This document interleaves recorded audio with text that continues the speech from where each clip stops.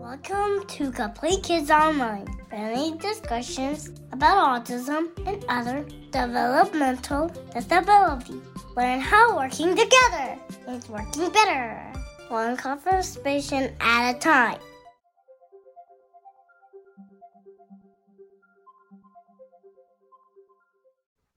Hello, welcome to Complete Kids Online. I'm Gina. I'm Bob. And we're joined by Courtney. Courtney is one of our board-certified behavior analysts in our Concord office. Hey, Courtney. Hey. So let's start off with what got you into ABA? I was debating on the direction for my career to go when I was in my undergrad. I was working on a bachelor's in human services, and I was aiming to go into more of like a social work type of role. I was working in a mental health facility, and after a while, I realized it wasn't really for me. So I saw a job posting for a behavior technician. I had no idea what ABA was at all, but I was like, I like kids. So, let's give it a shot. And, my first week there, just seeing the progress the kids made, I completely switched what I wanted to do. And then, went and got my master's in ABA. So you're one of the few that you actually started as an BT/RBT, and then became a BCBA? Yeah, that's right. And that's something I honestly recommend to anyone who's looking to go into the BCBA role. You get that hands-on experience, and it's also, I think, important for a BCBA to know what it's like to be a BT or an RBT. What does your typical day look like as a BCBA over in Concord?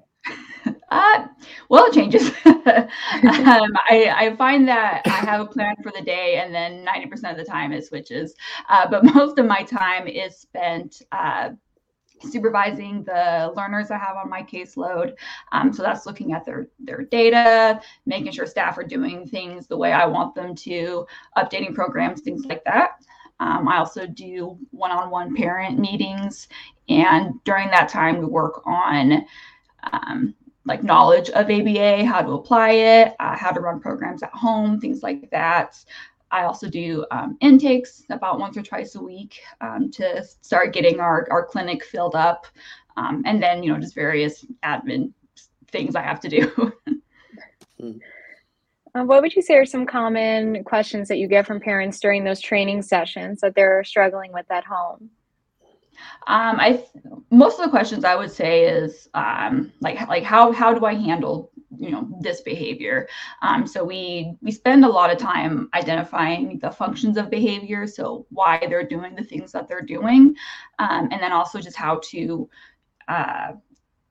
change things so that they can either prevent a behavior from happening or respond to it in a way that's not going to reinforce it or make it happen more often. Can you tell Courtney, when the parents are doing homework, outside the clinic, is that evident to you guys where you go, yeah, I could tell that parent's working after hours with that child? Oh yeah. I can tell when I see the kids in the clinic, and if it's a skill that we've been working on for a while, and then all of a sudden I see a lot of improvement, that tells me parents have been working on it at home. Got it. And what are some examples of kind of things like that? That's something that you can teach them in the clinic and then have them apply it at home? So a recent training I did was actually just showing how we were running programs. So even things that, we needed cards or other stimuli for. I had one of my BCBA students run it and model it for the parents to run it at home. And I've also recorded videos to send to the parents. And so they basically kind of became their child's behavior technician at home with practicing and running things. Nice. We had a parent submitted question, speaking of parent training and things that they can do at home. One of our parents has a question about throwing fits out in public. What can I do to get him off the floor? Well, it's going to kind of depend. I would say first thing is to identify the function. So there's 4 functions of behavior. One is attention. So they're engaging in that behavior to get attention from someone. And this doesn't necessarily mean positive attention. It can also mean things like reprimands or something you would associate with a negative attention.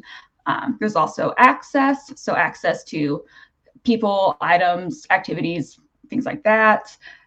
Escape, to get out of or delay something.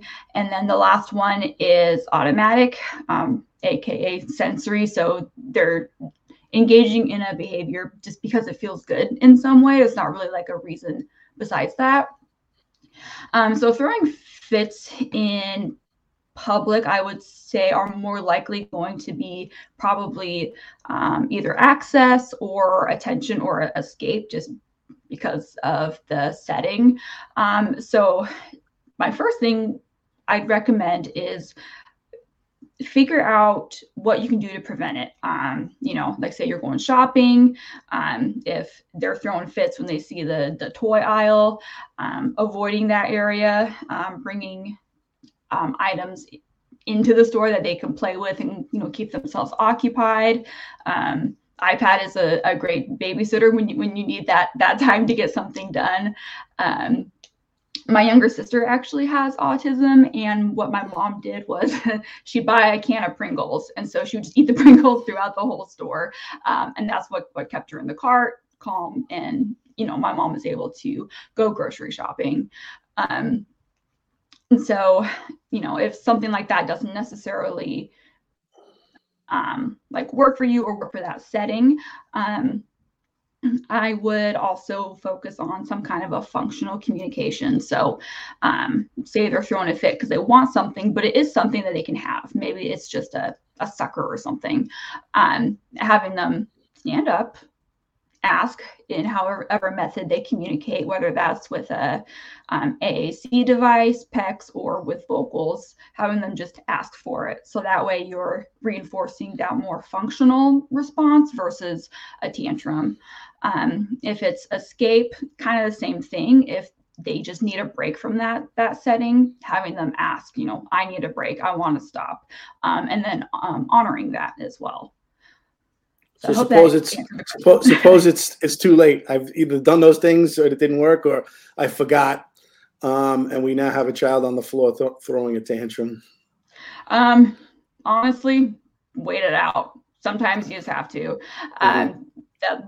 We use it a lot in the clinic where, if they are just at that level 10 escalation, and, when you're at that level, you're not really hearing anything. You can't necessarily respond. And sometimes it's just, you're just going to have to stand there and just wait it out. Yeah. Now you mentioned PECs a little bit. Can you tell some listeners that may not know what PECs is and how powerful it can be, how that can help kids communicate? Yeah. So PECs is a picture exchange system. So there's different levels that you go through with teaching. You start off just teaching them to pick up a little icon and hand it to somebody to get something. And then it increases into having pictures, being able to discriminate, flip through the book, find what they want. I love PECs as kind of a segue into communicating if we're not really getting any kind of vocals, or if sign language might not be the best method to communicate either. I find that it really opens up their world, and it's exciting to see what they can come up with. I've had kids just spontaneously start putting together sentences using their PECs, which is awesome. And I find that with using PECs, in my experience, the kids will either start vocalizing and talking, or we transition to an AAC device, which is like a tablet that has a program where you can just push buttons, and then it says what that item is that you pushed. So that when you were talking about the PECs, they'll start formulating sentences. You're saying that they'll individually point out or vocalize pictures that completes a sentence. I could just explain that. Yeah. I'm a little lost, to be honest. Okay. So One of the phases of PECS is you're just doing one card. So the card may say open or, doll or something like that. What I've seen kids start to do is when we're not even focusing on multiple icons, going into their book and saying like open chips or I want open chips. And so that spontaneous creation of a sentence, like that's exactly what we want to see. Got it. And do you see kids kind of taking that to the next level using verbalizations because of using PECS? Yes. That just getting the, I guess, the understanding of a conversation, the back and forth exchange, which is what a big part of PECS definitely does help. I know in Concord, we recently had a learner start to spontaneously vocalize things like hi and bye. And they're a little bit older. So we were all really surprised. It was a big party that day. Yeah. That's awesome. Because I know a lot of parents are a little hesitant to start alternative forms of communication for fear that they won't speak. So it's great to hear that, it's kind of a good jumping off point for. It's actually the opposite. Yeah. Yeah. I mean, the research does support that using an alternative form of communication does help with vocals. If this is a child that will eventually speak, some kids don't, and that's okay. But just getting some kind of communication mode situated, it opens up their world so much. They're able to tell you what they want. And I find that it also helps reduce those tantrums and other non-desirable behaviors because they have a way to get what they want now. And if a child is nonverbal and the parents were interested in starting, the process of using PECS or device, how would they go about doing that? So I recommend also collaborating with a speech therapist for for communication goals. The nice thing about Complete Kids is that we are multidisciplinary. So, I can always just go literally the door next to my office and, grab our speech therapist if I have a question or want to collaborate. So definitely doing that. Talk to their BCBA about starting PECS or using a device. I know there's a way to get loaner devices if you want to test it out. That's probably more of a speech therapist question. So I would say just communicate that to your BCBA and speech therapist. What advice would you have for an RBT that's looking to maybe become a BCBA? That's a good question. I would say get experience in the field, get experience with as many different kids as you can. Working in a clinic is a great way to get that experience. I know I've done some in-home therapy, and I only had, a few kids that I worked with during that time, but I'd recommend working with all kinds of kids. Work with the kids who might have some higher intensity behaviors or even behaviors that you're like, I'm not sure if I'm quite ready to handle it, because that's how you get ready, is just by doing it. We have to ask her superpower, Gina. Oh, yes, her superpower. So if you had any, as you know, that's a theme throughout Complete Kids. If you had any superpower in the world, what one would you pick and why? I think being able to be in multiple places at the same time. I think it would make my job easier. So we can clone Courtney. Yeah.